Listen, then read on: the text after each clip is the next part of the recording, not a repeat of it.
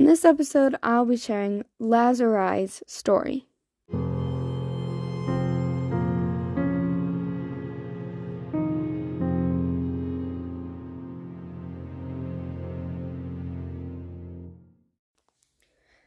Zago, taking form of a human named Evan Harrison, tricked a human woman named Loretta Swan into thinking he was a divine being who could finally give her the child she always wanted. They conceived, and Zago abandoned Loretta shortly after. Loretta gave birth to a completely normal baby girl named Lazari.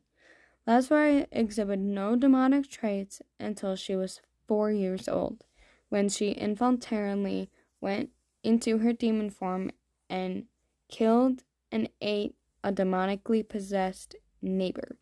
This is when she gained red eyes, jagged teeth, and lost the ability to see any other color besides red. Lazari's mother then chained her up to the basement walls, completely isolated her from the outside world, and beat and tortured her on a constant basis in order to, quote-unquote, purge the demon. This continued for 4 more years until Loretta finally had enough, took her daughter out into the woods with her, and hung herself right in front of Lazari.